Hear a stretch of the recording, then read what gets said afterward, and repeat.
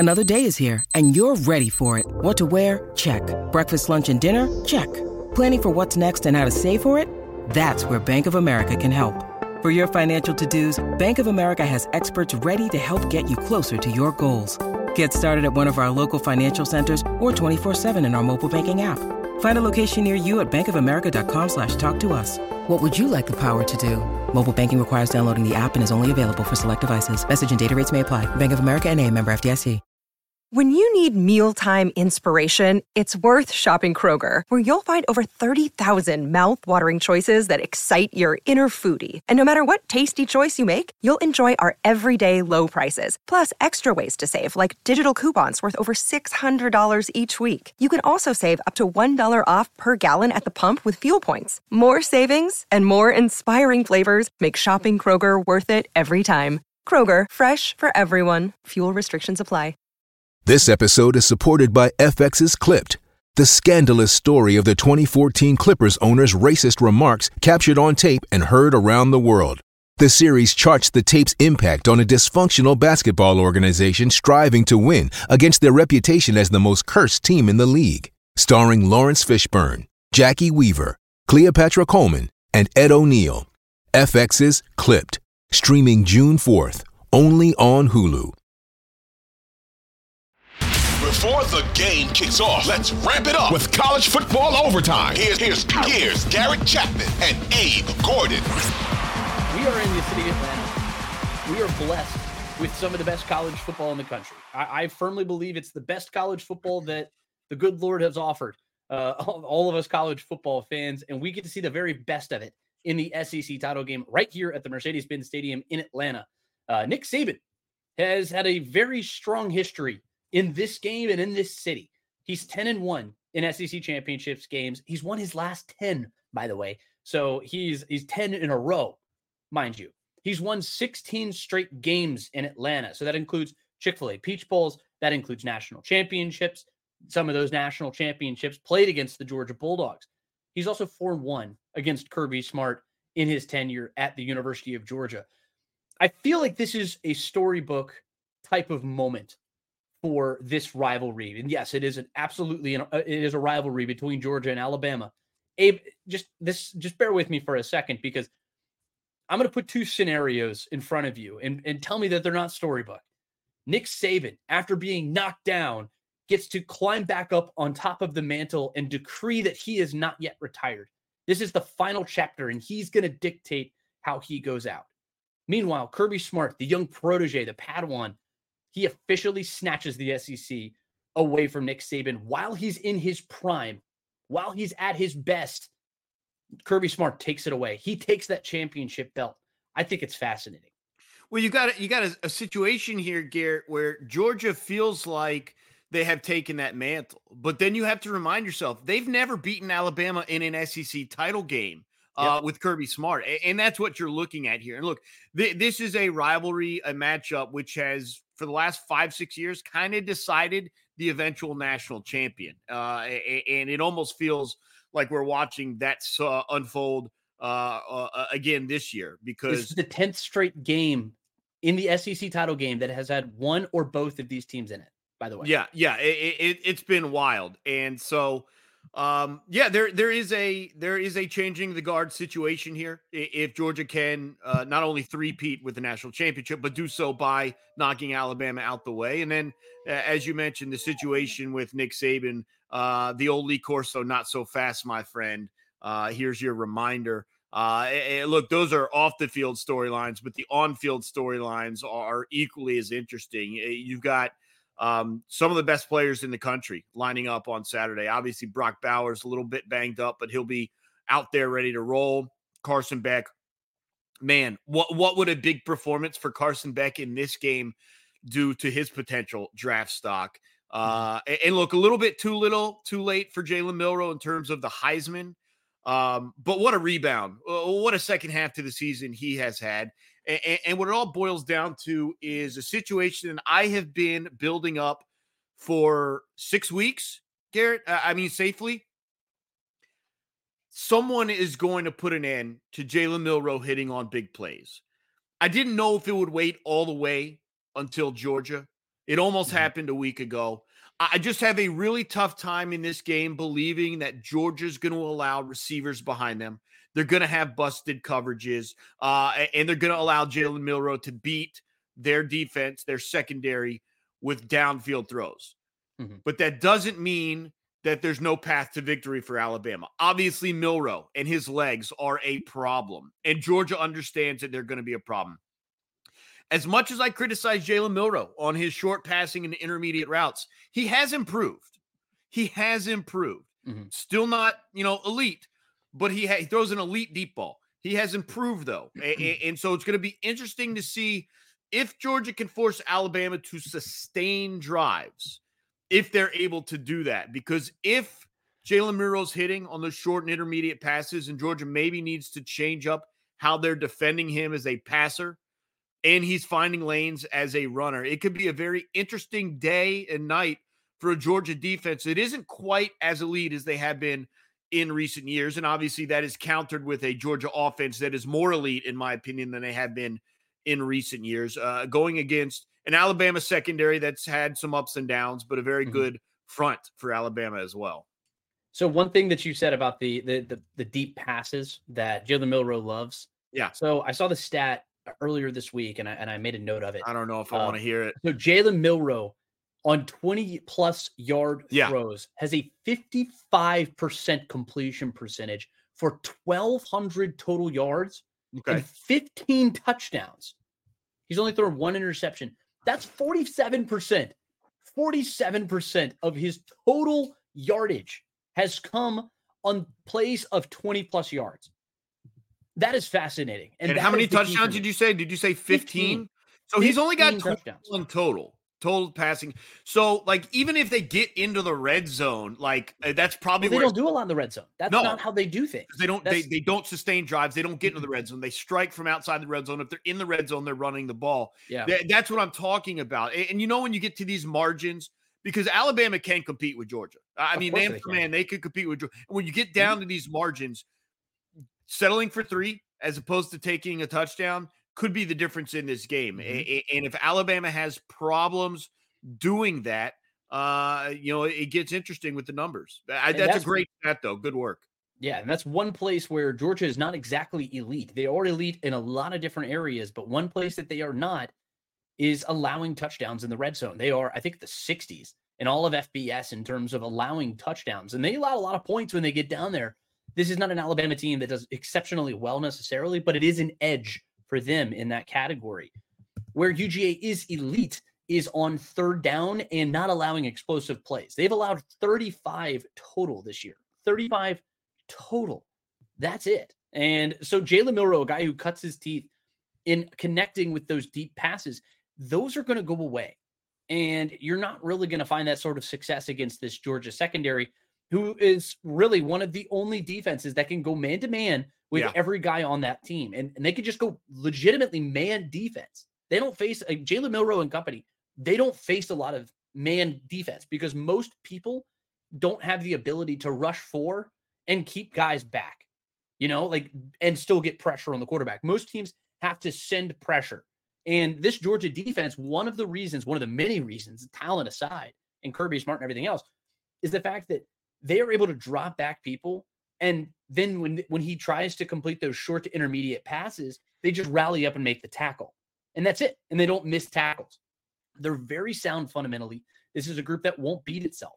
And one of the things that we've seen with Jalen Milroe, especially in recent weeks, is if he is playing some of these more susceptible defenses like the Kentuckys, the LSUs, etc., he could beat them. And I'm not going to say he's been stat padding. I'm not going to say that at all because he hasn't. He's an exceptional talent. He's really good. And this surge that he's had is because of the way that he has played. But at that level, you're not going to be able to just pick apart a secondary, even though I don't think that Georgia is going to be able to be getting effective pressure on him on a down-to-down basis.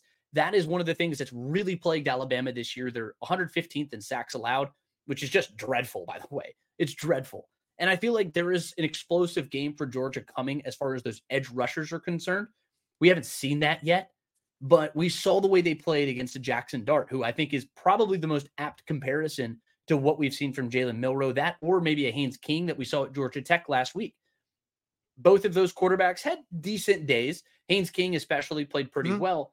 A lot of those on designed runs, less so on scrambles that Jalen Milroe is going to be doing. But I think this is just fascinating. And I think you said it really well. This is a game about who has an edge, who has the edge, because you're talking about like margins that are this thin, because I think these are the two best teams in the country right now. Alabama's surging. They've got a defense that's playing at a super high level, but this offense, like you said, is the best that they've seen outside of an LSU. And this Georgia offense is right there on par with anything that LSU can do. You've got what? Brock Bowers, Dom Lovett, Marcus Rosemy-Jacksaint, Ladd McConkey, Ra Thomas. All of these guys can beat you on any given day. That's before you get into that backfield of Kendall Milton and Daijun Edwards. Yeah. Like, this is a really talented offense. I think this is fascinating. I'm so excited to watch this football game, but I don't know who has that edge yet. Yeah, the other aspect for me is I think Georgia can win this game offensively in a number of ways. Alabama's defense is not elite on either side of the ball. They do have the 15th best passing defense in the country, only 36 rushing defense. And this is a Georgia team that in recent weeks, Kendall Milton has really, one, gotten healthy, and then two, exploded. And you bring the combination of Milton and Daijun Edwards, as you mentioned, you could probably have success there. You mentioned Bowers and Ra Thomas and Rosemy-Jacksaint. I don't know if McConkey, what his health status is going to be after missing a couple games. But other guys are going to be there. We've also seen the development of Dylan Bell in recent weeks step up and just add to the weapons that Carson Beck has. It's going to be a big challenge, probably the first big challenge for this Georgia offensive line. Carson Beck hasn't been touched. I think there was a quote after the Ole Miss game where an Ole Miss staffer said, we didn't touch Carson Beck. I don't mean we didn't pressure him or didn't sack him. We didn't lay a finger on his jersey. Look, if that's going to happen, Georgia's going to have an easy time. They got to get pressure. Alabama does off the edge with guys like Dallas Turner. Jewelry isn't a gift you give just once. It's a way to remind your loved one of a beautiful moment every time they see it. Blue Nile can help you find the gift that says how you feel and says it beautifully, with expert guidance and a wide assortment of jewelry of the highest quality at the best price. Go to BlueNile.com and experience the convenience of shopping Blue Nile, the original online jeweler since 1999. That's BlueNile.com to find the perfect jewelry gift for any occasion. BlueNile.com. Or they may even need to use some blitzes, which from time to time they do. To put pressure on Carson Beck, because we've seen plenty of examples. If Carson Beck is standing back there, he's going to pick apart a defense. And I've said this for about 3 weeks now because I finally realized what Georgia's offense was. In my opinion, they are the best combination of explosiveness and efficiency. That's what makes them so difficult to defend. They can beat you on 3 levels with Carson Beck. They can go deep. They got guys over the middle. And they got screen passes and intermediate short routes as well. And he finds the right pass. And as you mentioned, especially on third down. And that's what's been an absolute backbreaker for teams trying to get Georgia off the field. And he's so good, even in 3rd and 7, 3rd and 10, false start, maybe it's 3rd and 12.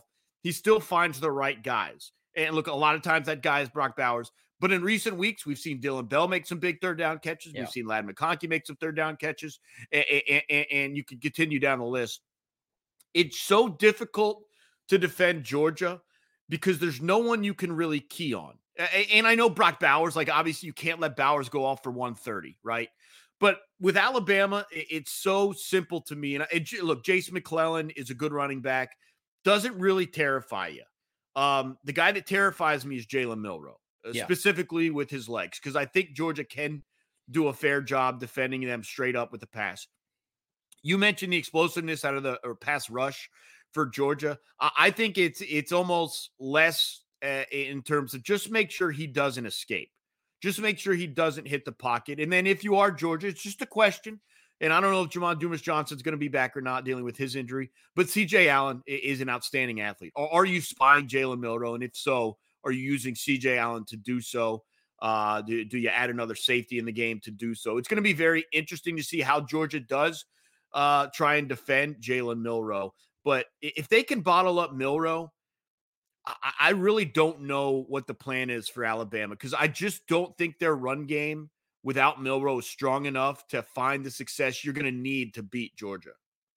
I'm interested. Yeah. I'm very interested in this game. It's the line. It opened at, I think, 3 points in favor of Georgia, and it has slowly grown to about 6.5, which I feel is a little inflated. I would feel comfortable at 7 or 7.5. Really? You're a little bit more Well, confident. and I say that because I think this could be a close game. There's no doubt about it. Sure. But if it's a blowout, I don't think it's a blowout for Alabama. There's only one going one way if it's a blowout. Right. George, there's a real scenario where Georgia limits Alabama's run game. Mm-hmm. Jalen Milroe does make some mistakes. There's some pressure, and they get like 17 points.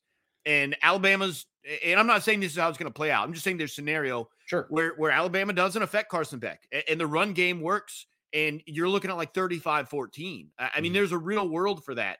Now, I expect it to be a lot closer. I think Nick Saban keeps it close, just him alone being as good a coach as he is. But I'll be honest, I just do think that Georgia has passed Alabama. And look, this game may stamp it, may prove me wrong. Look, this Alabama team is playing as well as they have at any point all season. It may prove me wrong, but I really feel that Georgia they found another way to get to this point in the season with a chance to three-peat. And I just think it's going to be incredibly difficult to get in their way. Yeah, I feel like Georgia's found this sort of system right now. The defense is playing at a super high level. I think the secondary is not going to allow big plays. I think the offensive line is the best in the country. They have great skill players on the outside. The running backs are good enough. I think Kendall Milton's found his stride. Yeah. At the end of the day, this comes down to, if I'm just looking at Georgia, it comes down to Carson Beck. Yeah. And if I'm looking at Alabama, it comes down to Jalen Milroe. And I feel like that's such a lame. When has football ever been simpler? I feel like that's so lame. But at the same time, it's these dudes, man. Yeah. I've seen Jalen Milroe in this spot probably once this season, where I feel like this was like a spot where he needs to show up, and he needs to be big. The first time we saw him was against Texas, and he didn't show up. Right. He had the home field with him, and he had everything else, and he just couldn't keep up. He's a different player since then, and of course, you could point to LSU or any other team. I think you needed that Jalen Milroe at the back end of the Iron Bowl too, and I don't mean just the last pass, but leading up to that too. But I agree with you. But on the other hand, Carson Beck, we haven't really seen him in these situations. He's played one top 40 defense, and that was Missouri.